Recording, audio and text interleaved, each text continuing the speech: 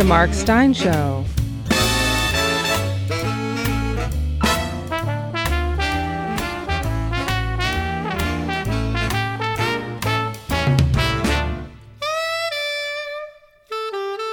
And now, here's Mark.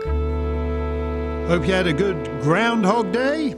Punk's attorney Phil saw his shadow, so that means 6 more years of lockdown. The New York Times reports that the Biden administration is considering putting together a cross-agency task force to combat, quote, disinformation and domestic extremism. It will be headed by a so-called, quote, reality czar, which the Times reporter concedes is a phrase that sounds, quote, dystopian. No one knows anything at the New York Times these days. It's written by woke interns. Yes, the phrase reality czar is in a general sense dystopian, but it is more specifically Orwellian. If you listen to yesterday's episode of my serialization of George Orwell's 1984, and if you didn't listen, you should have, you will have heard Emmanuel Goldstein refer to, quote, reality control. Reality control. They're basically just lifting the lingo straight off the page now. Whoever's waggling the moth-eaten sock puppet of Joe Biden is planning a reality control agency headed by a director of reality control. How's that vaccine distribution control going? Boris Johnson's Britain is a forlorn and depressing place, but the vaccine rollout is a Brexit success story. The United Kingdom currently has the highest vaccination rate in Europe, 15% of the population.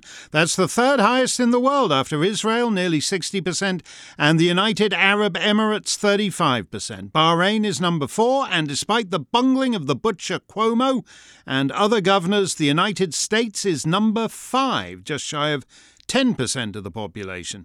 Number 6 is Serbia. 6.4% of the population vaccinated.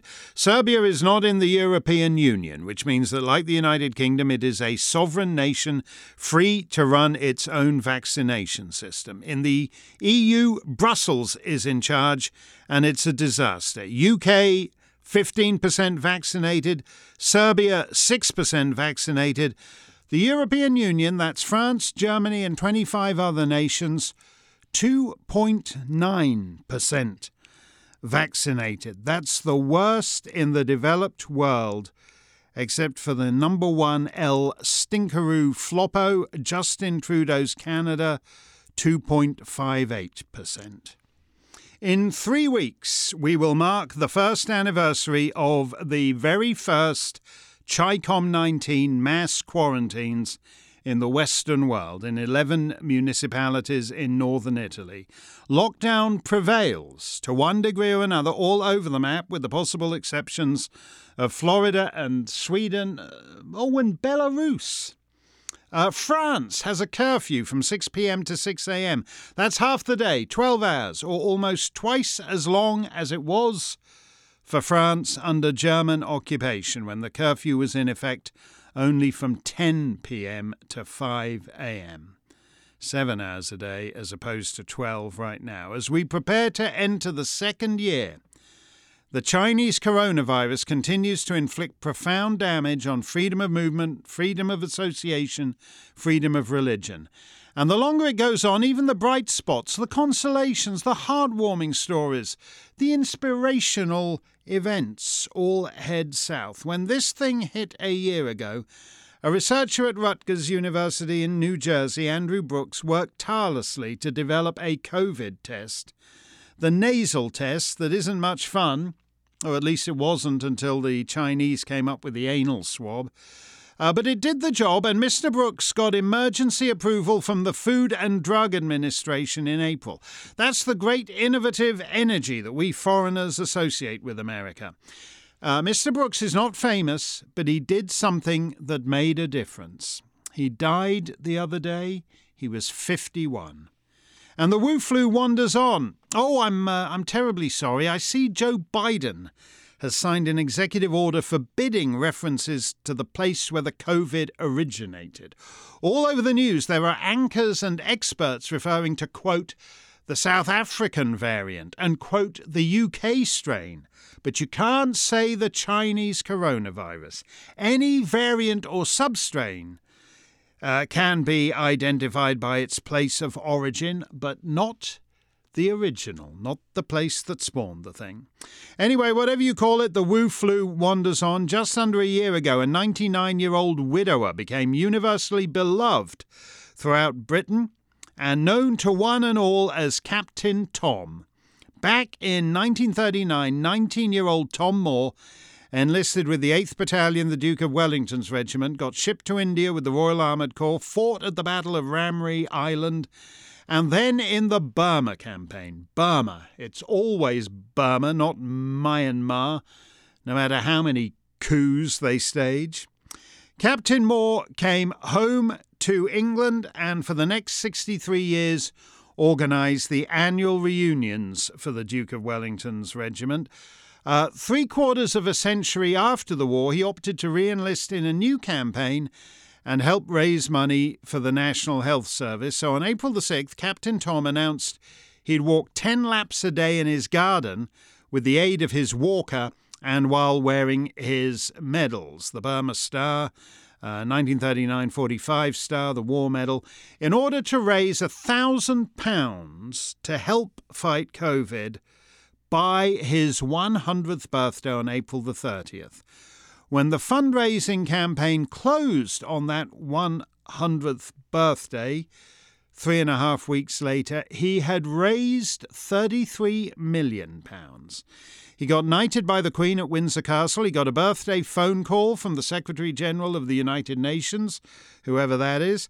He was loved by all, and in December, British Airways, to thank him for inspiring a demoralised people in the Slough of Despond, gave him a free flight for a holiday in Barbados. He came back to England from Barbados and last month came down with pneumonia. Because of the pneumonia, he could not be given the COVID vaccine, for otherwise he would surely have been one of those 15% vaccinated in the United Kingdom. He tested positive for the COVID a week ago, was taken to hospital on Sunday and died today. Last year, Michael Ball, the popular British entertainer, whom you can hear Don Black talking about on my New Year special with Don, Michael appeared on the BBC and decided to sing by way of tribute to Captain Tom, You'll Never Walk Alone, because he was walking for charity and doing so in isolation while being watched by a socially distant Guard of Honour from the 1st Battalion, the Yorkshire Regiment, with whom the Duke of Wellingtons were merged a couple of years back. And within 24 hours, someone at Decca Records had come up with the idea of an unlikely duet. Here are Captain Sir Tom Moore and Michael Ball. When you walk through a storm, hold your head up high, and don't be afraid of the dark. At the end of the storm, there's a golden sky and the sweet silver song of the lark. Walk on through the wind, Walk on through the rain, though your dreams be tossed and blown. Walk on, walk on with hope in your heart, and you'll never walk alone. You'll never walk alone.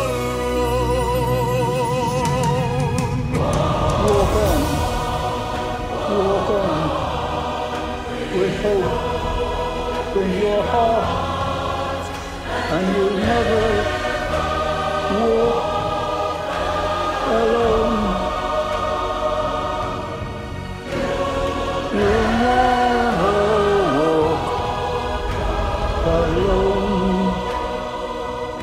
On April the 30th, 2020, Tom Moore's 100th birthday, that record became Michael Ball's first #1 single. Oh, and also the first for Captain Tom, who became the oldest person ever to have a #1 smash, breaking the previous record held by Tom Jones, who was a mere whippersnapper of 68 last time he hit the top spot. No other man in history has ever gotten to celebrate his 100th birthday with a #1 single. Dead of the Chinese coronavirus a few weeks shy of his 101st birthday, Captain Sir Tom Moore. Do you like those three-quarter-century-old Rodgers and Hammerstein show tunes? Still producing #1 records in the third millennium? Well, here's a more recent Broadway hit from the Wizard of Oz sequel, Wicked, by Stephen Schwartz. Mr. Schwartz has repurposed his song in order to celebrate Kamala Harris. Here is the Hollywood and Broadway soubrette Kristin Chenoweth, even perkier than usual. So stand well back. Her name is Kamala. It's someone named Kamala. And truly, since I've begun to learn all she's done, I see she deserves that spot. And also I learned it's no, not Kamala. So think of it like Kamala, because Kamala, she's good for America. And popular as she was, well, now Kamala's popularity will grow, because we know how much she's gonna be helping Joe. After all, there is nobody astuter when she was a prosecutor. Tough but fair, she really found her niche. Wait a minute. Kamala the astuter prosecutor? Yeah, she was pretty astute at putting in prison black men. African Americans, I mean, not Kamala's and Barack's fellow British subjects. Black men who happen to be partial to marijuana. And she was pretty astute in falling awfully quiet about the tough prosecutor shtick when she was running in the Democrat primary. Propaganda songs airbrushing history. Yeah, that's straight out of Orwell too. Okay, Kristin, big finish. That's Kamala. No wonder she's popular. She'll help to bring better days in so many ways. It's time to shout hurrah. We love Michelle Obama, and now we've got Kamala. Kamala la la la la la. Here's to her ascent as vice president. Yes, very first woman as VP. And so very popular with Doug and America and me.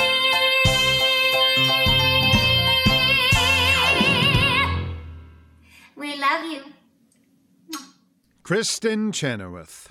America is in for 4 years of this from the celebrity class.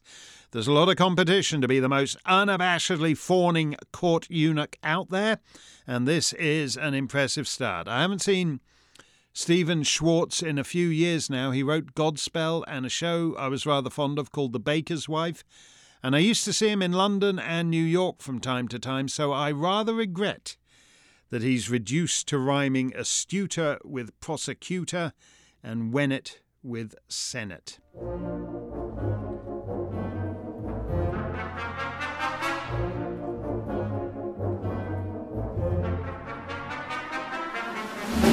What better way to escape from a world of censorship, surveillance, and big government than by delving into a novel about, well, censorship, surveillance, and big government?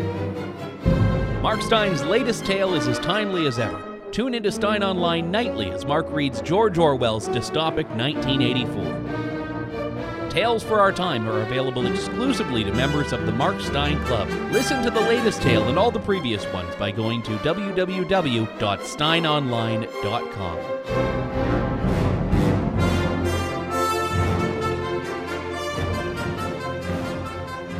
And now, from the land of empty plinths,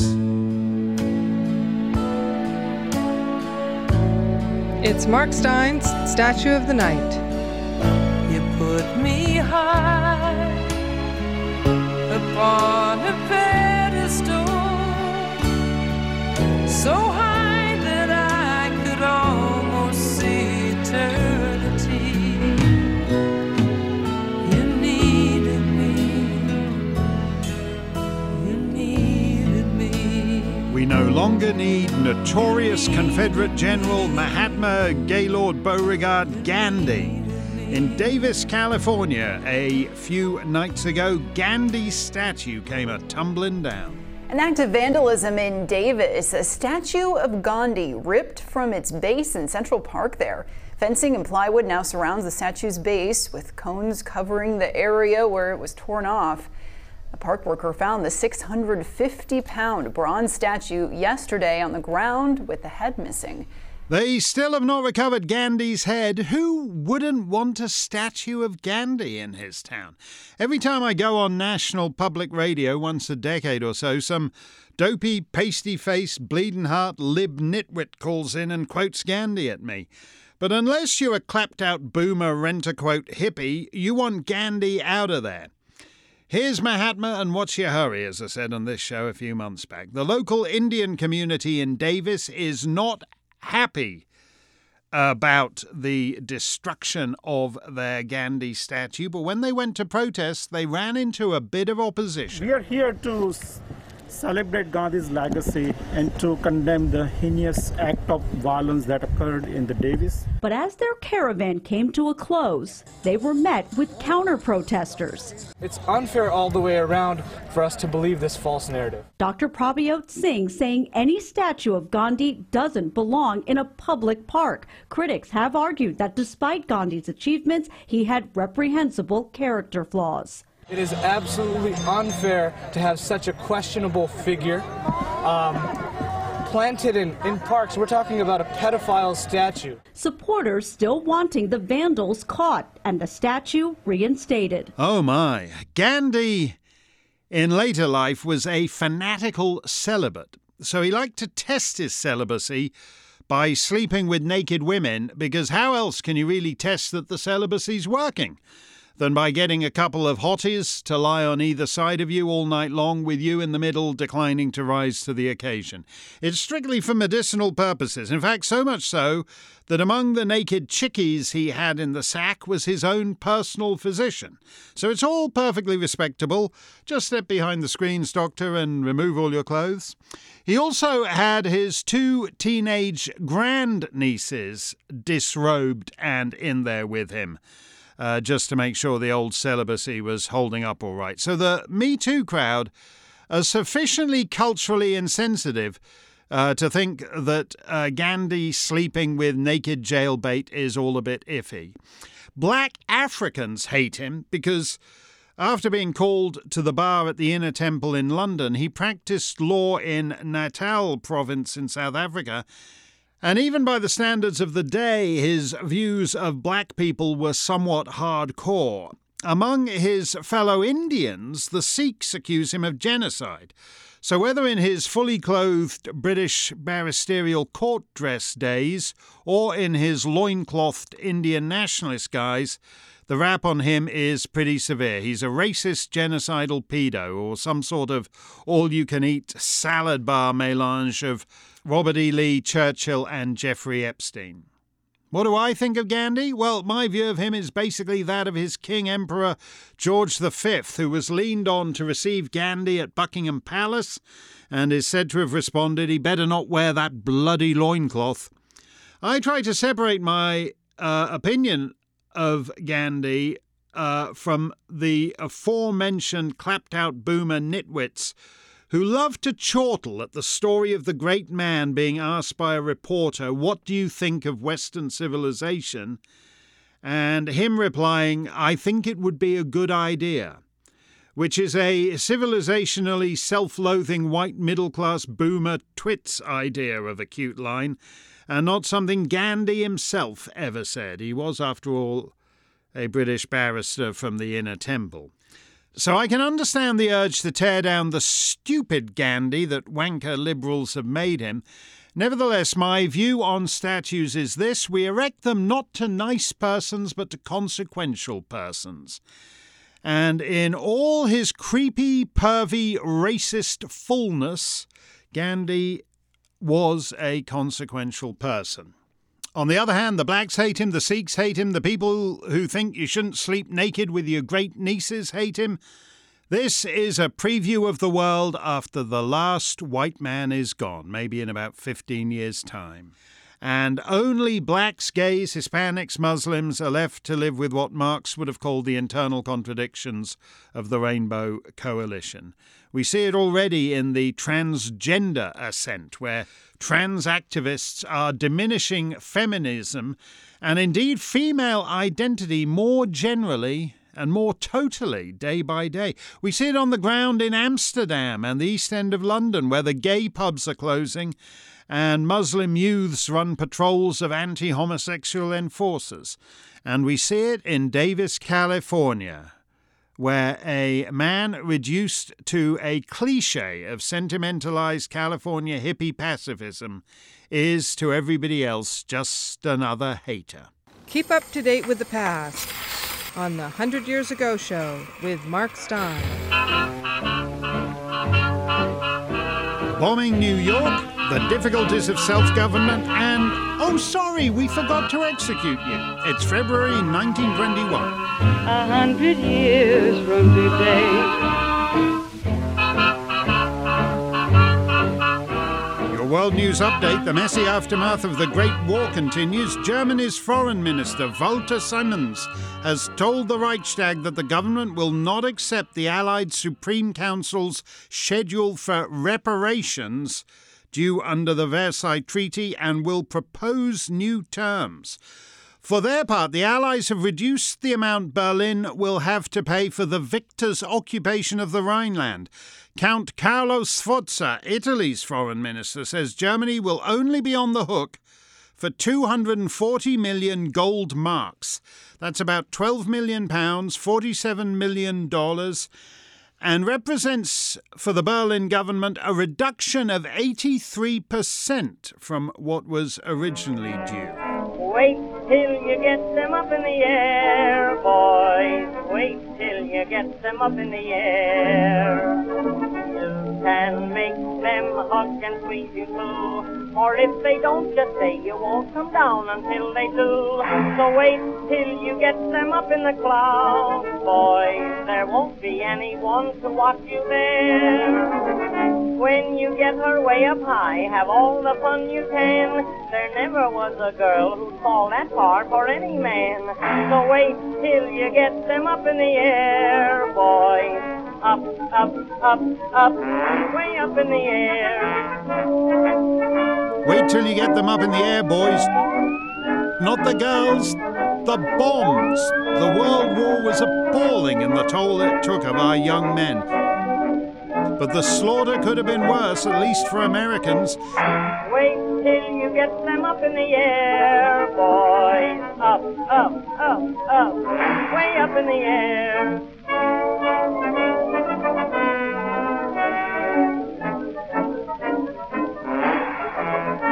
U.S. Army Brigadier General Billy Mitchell has told the House of Representatives Naval Affairs Committee that in 1918 Germany had been preparing to bomb New York City with the last of 3 Zeppelin airships built by the Imperial German Navy, the L-72. General Mitchell testified that the airship was all ready to make the trip, and then suddenly the armistice was signed. Quote, "I believe that it could have attacked New York City with success," the Brigadier General said. "It was designed to fly at a height of 30,000 feet, thus making it virtually immune from attacks by airplanes on its trip here," unquote. He added that the U.S. Army was working on producing something similarly lethal. Under the disarmament terms of the Versailles Treaty, the L-72 was surrendered to France last year and immediately renamed the Dixmude in honor of the Fusilier Marin who died at the Battle of Dixmude in Belgium. Dimitrios Rallis has resigned as Prime Minister of Greece after a disagreement with his Minister of War, Dimitrios Gounaris, over going to war with Turkey. King Constantine has appointed Nikolaos Kalogeropoulos to replace Mr. Rallis.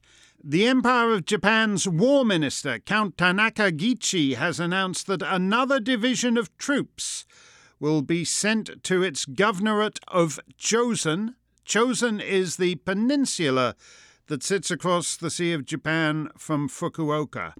In elections in South Africa, Prime Minister Smuts and his South African party have won 79 of 134 seats, which means they will no longer need to govern in coalition with the Unionist Party. This is a major setback for opposition leader General Hertzog's campaign for the Union to secede from the British Empire.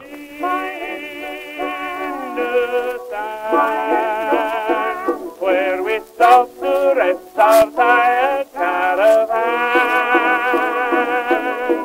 Hindustan,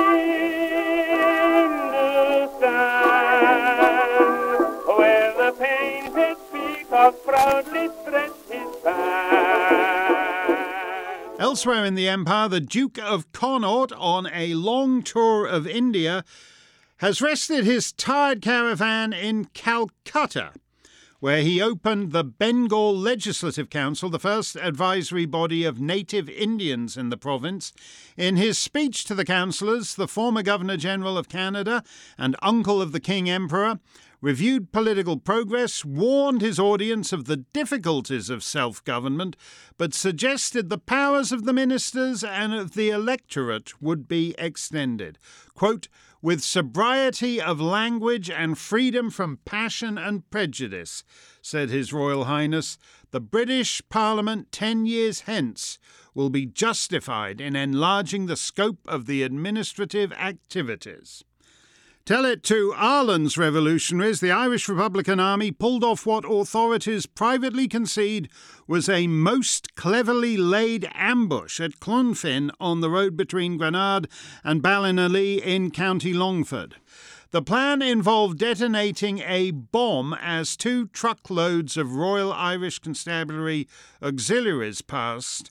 The bomb killed the driver of the first lorry, and the rebels then fired on the men. 4 of the 19 RIC auxiliaries are dead and 8 are wounded.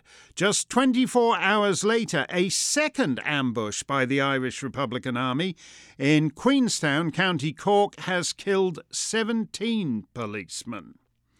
The Archbishop of Mexico City, José Mora y del Rio, the head of the Catholic Church in Mexico, has had his palace bombed. The chief of police says the attack is the work of Mexican Bolsheviks.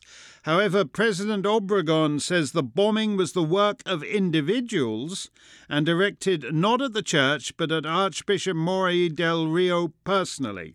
He advises the Archbishop to focus on the work of the church and to cease meddling in politics.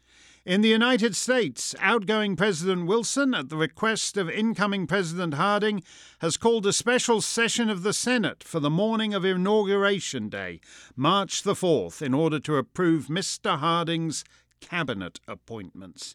The Army Reduction Resolution was passed by Congress but vetoed by President Wilson. Both houses of Congress have now voted overwhelmingly, 271 to 16 in the House, 67 to 1 in the Senate, to override that presidential veto. The resolution is now law, and the U.S. Army will be reduced to 175,000 men.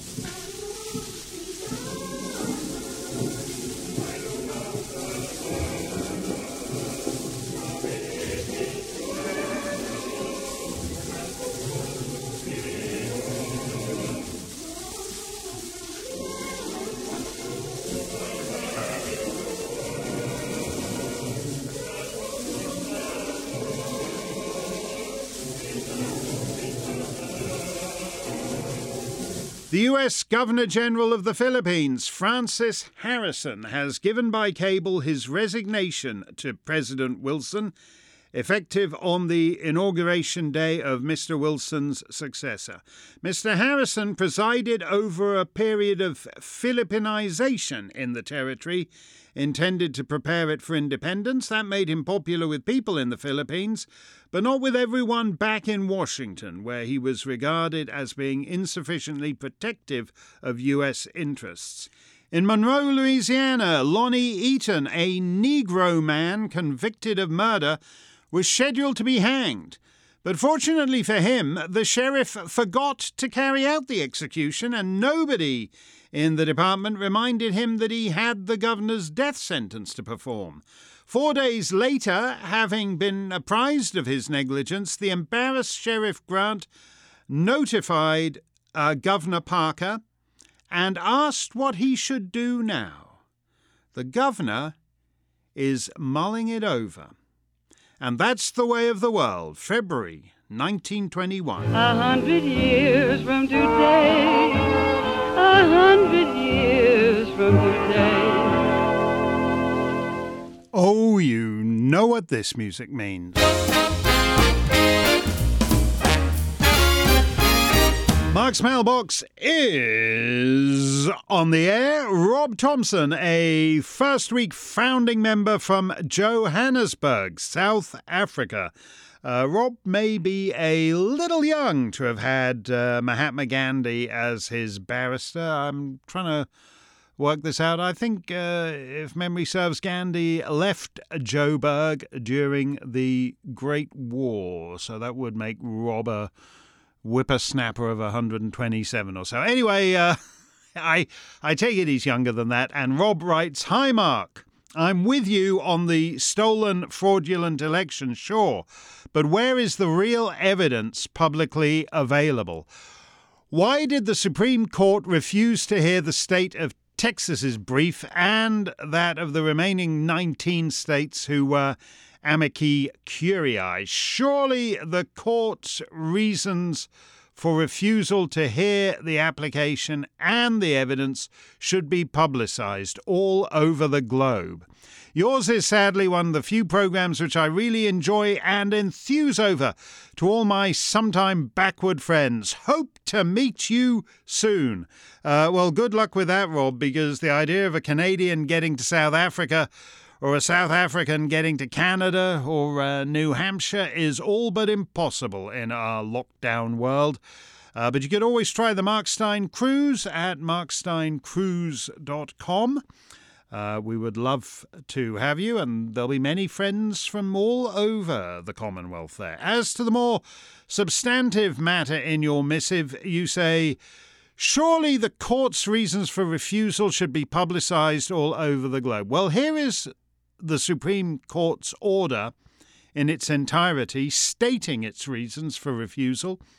If it goes on too long, we may have to serialise it over the next few days, but I'll at least start in reading out the order in its entirety today. Here we go, quote, "The state of Texas's motion for leave to file a bill of complaint is denied for lack of standing under Article 3 of the Constitution. Texas has not demonstrated a judicially cognizable interest in the manner in which another state conducts its elections. All other pending motions are dismissed as moot." That's it. The end. So there's no judicial reasoning from the bench. They simply say Texas hasn't come up with any judicial reasoning as to why they should be allowed in the courthouse. The only judicial reasoning in the order, the only judicial argument, comes from Mr. Justice Alito's dissent, in which he says, "In my view, we do not have discretion to deny the filing of a bill of complaint in a case that falls within our original jurisdiction."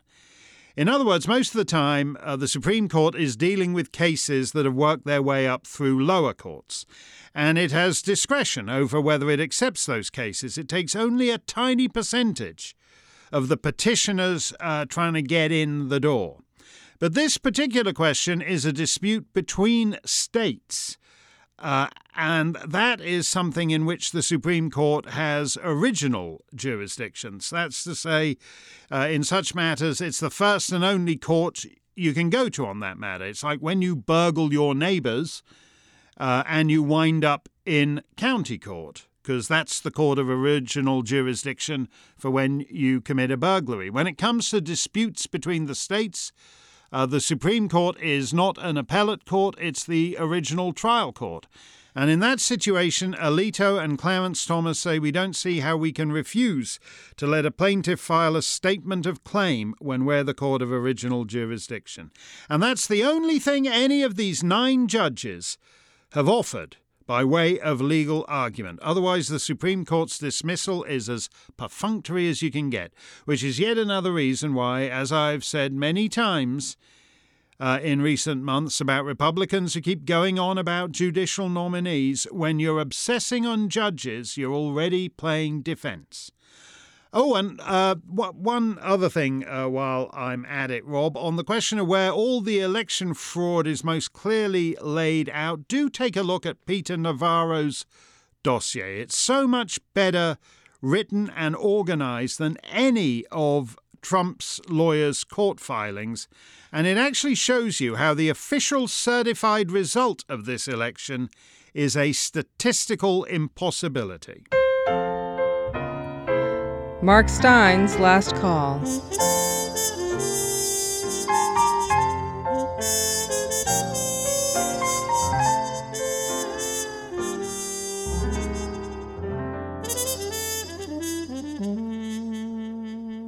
April 1986, and a town of some 14,000 people in Soviet Ukraine that has lived in obscurity since its days as a ducal hunting lodge in the 12th century is about to become world famous. Chernobyl. The Soviet nuclear leak was first detected in Sweden. 60 miles north of Stockholm, tests at a power station showed unexpectedly high-level radioactivity on a worker's shoes. Russia has many nuclear stations like the one at Chernobyl, and they produce 15% of her electricity. The design is unique to Russia and not used in the West. You don't say. As with the COVID, so with the fallout. The communists lied to the world as the winds blew the radiation all over Europe and Asia. There was a brief mention of the disaster on Soviet television news. They said 2 people had died and 197 had been taken to hospital. A man in Kiev contacted a man in Israel and spoke of hundreds of casualties.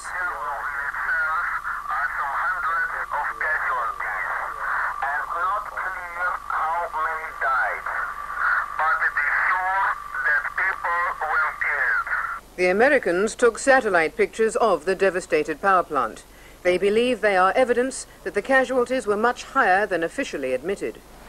What about the reports over here, Ambassador, that several thousand people have been killed in the accident? That's not true. That's not true? That's not. Was Mrs. Thatcher annoyed that you didn't tell the West earlier about this accident?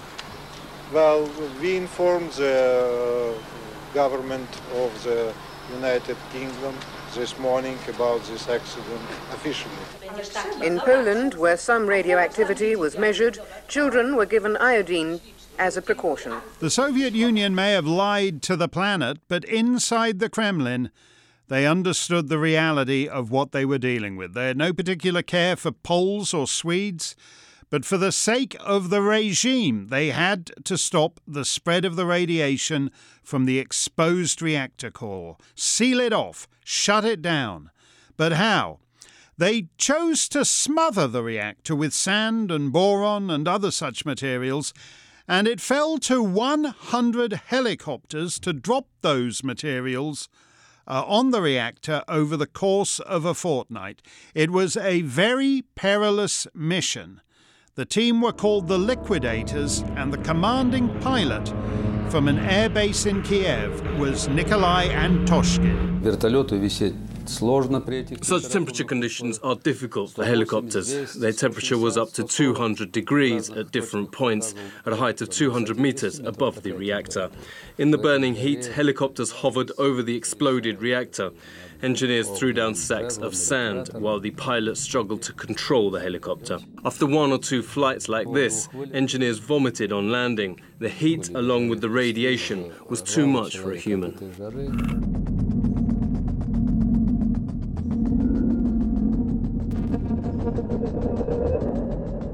Hovering over the heat at Chernobyl, he took what should have been a lethal dose of radiation, but he lived. He lived to see the fall of the Soviet Union, the interregnum of Yeltsin, and the rise of a new Tsar. And since 2014, he himself had been a deputy in the Russian Duma.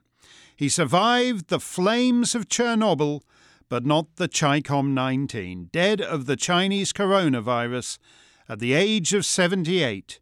A very brave man, General Nikolai Antoshkin.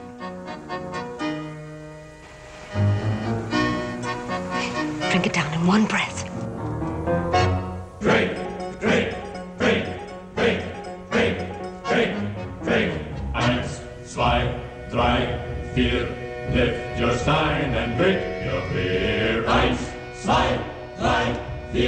Lift your stein and drink your beer. Drink, drink, drink. 2 eyes that are bright as stars from the shining on drink. And drink, drink, drink. 2 lips that are red and sweet as the fruit on the tree.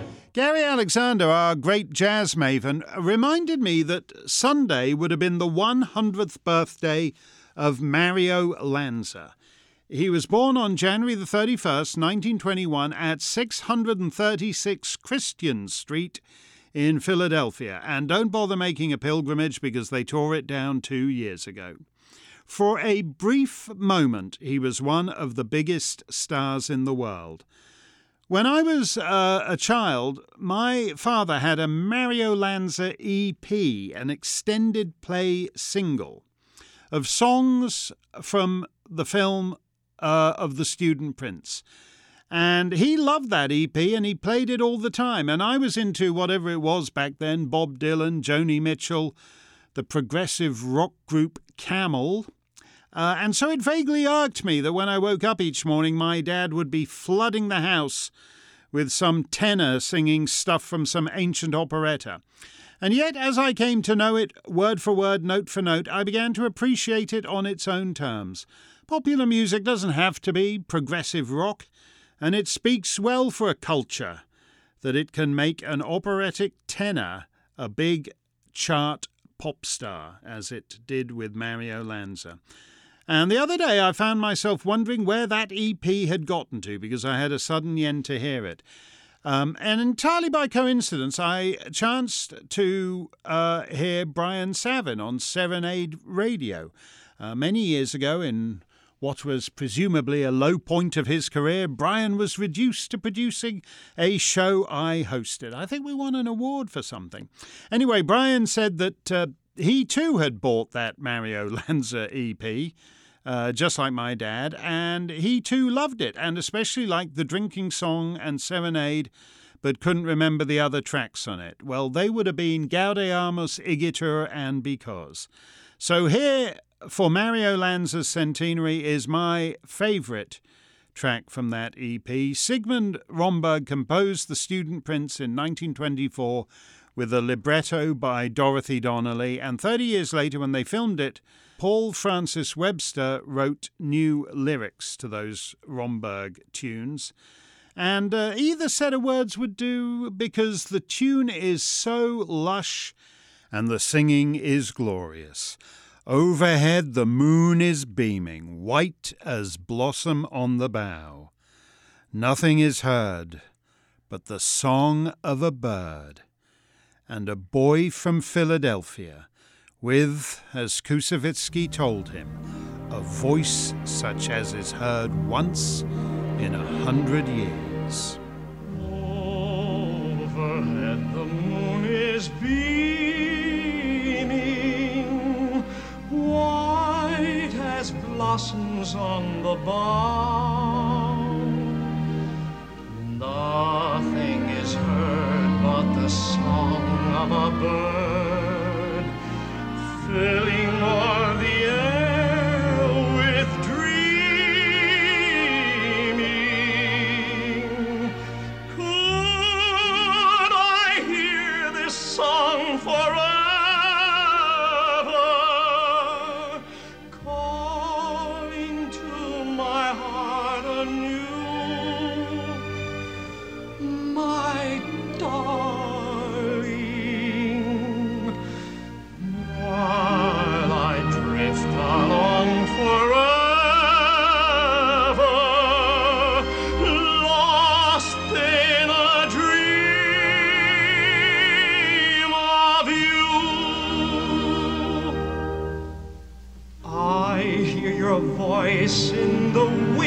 that stirs the willows. I see your face in the stars that shine above. Hold me closer, tonight we love. The willows bending, the stars that shine, the shorelights blending, they're yours and mine. Drifting along in my heart, there's a song, and the song in my heart will not fade. Oh, hear my serenade, my moonlight serenade.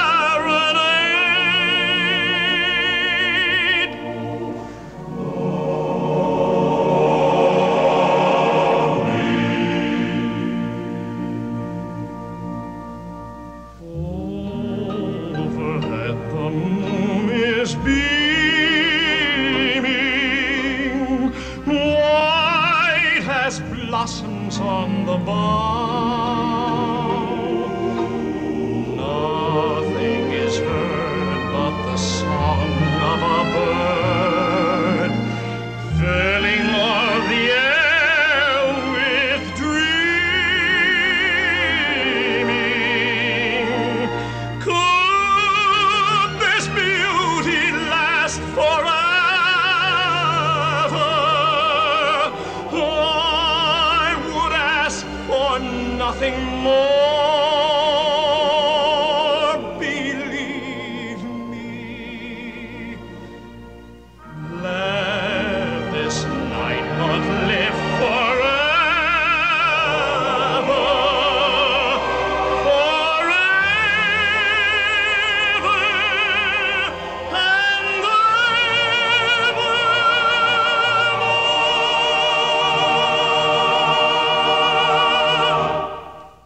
Mario Lanza and the famous Serenade from The Student Prince. 5 years later, he checked into a clinic in Rome to lose weight for a new film.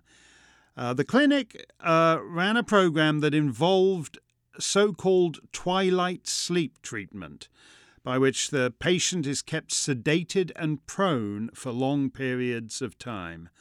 A week and a half after he checked in, October the 7th, 1959, Mario Lanza supposedly had a pulmonary embolism and died.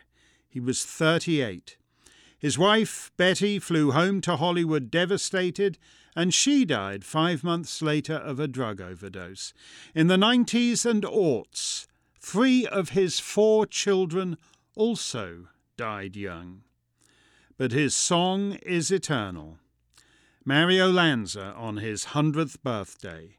Could I hear this song forever, calling to my heart anew? That will do it for today's show. See you back here in a few hours for the latest episode of George Orwell's 1984. Stay safe, stay free.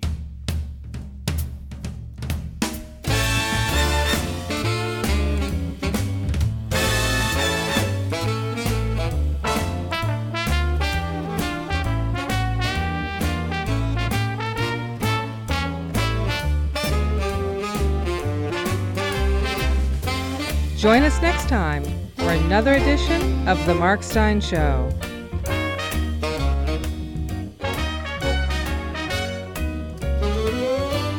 The Mark Steyn Show is a production of Mark Steyn Enterprises and Oak Hill Media.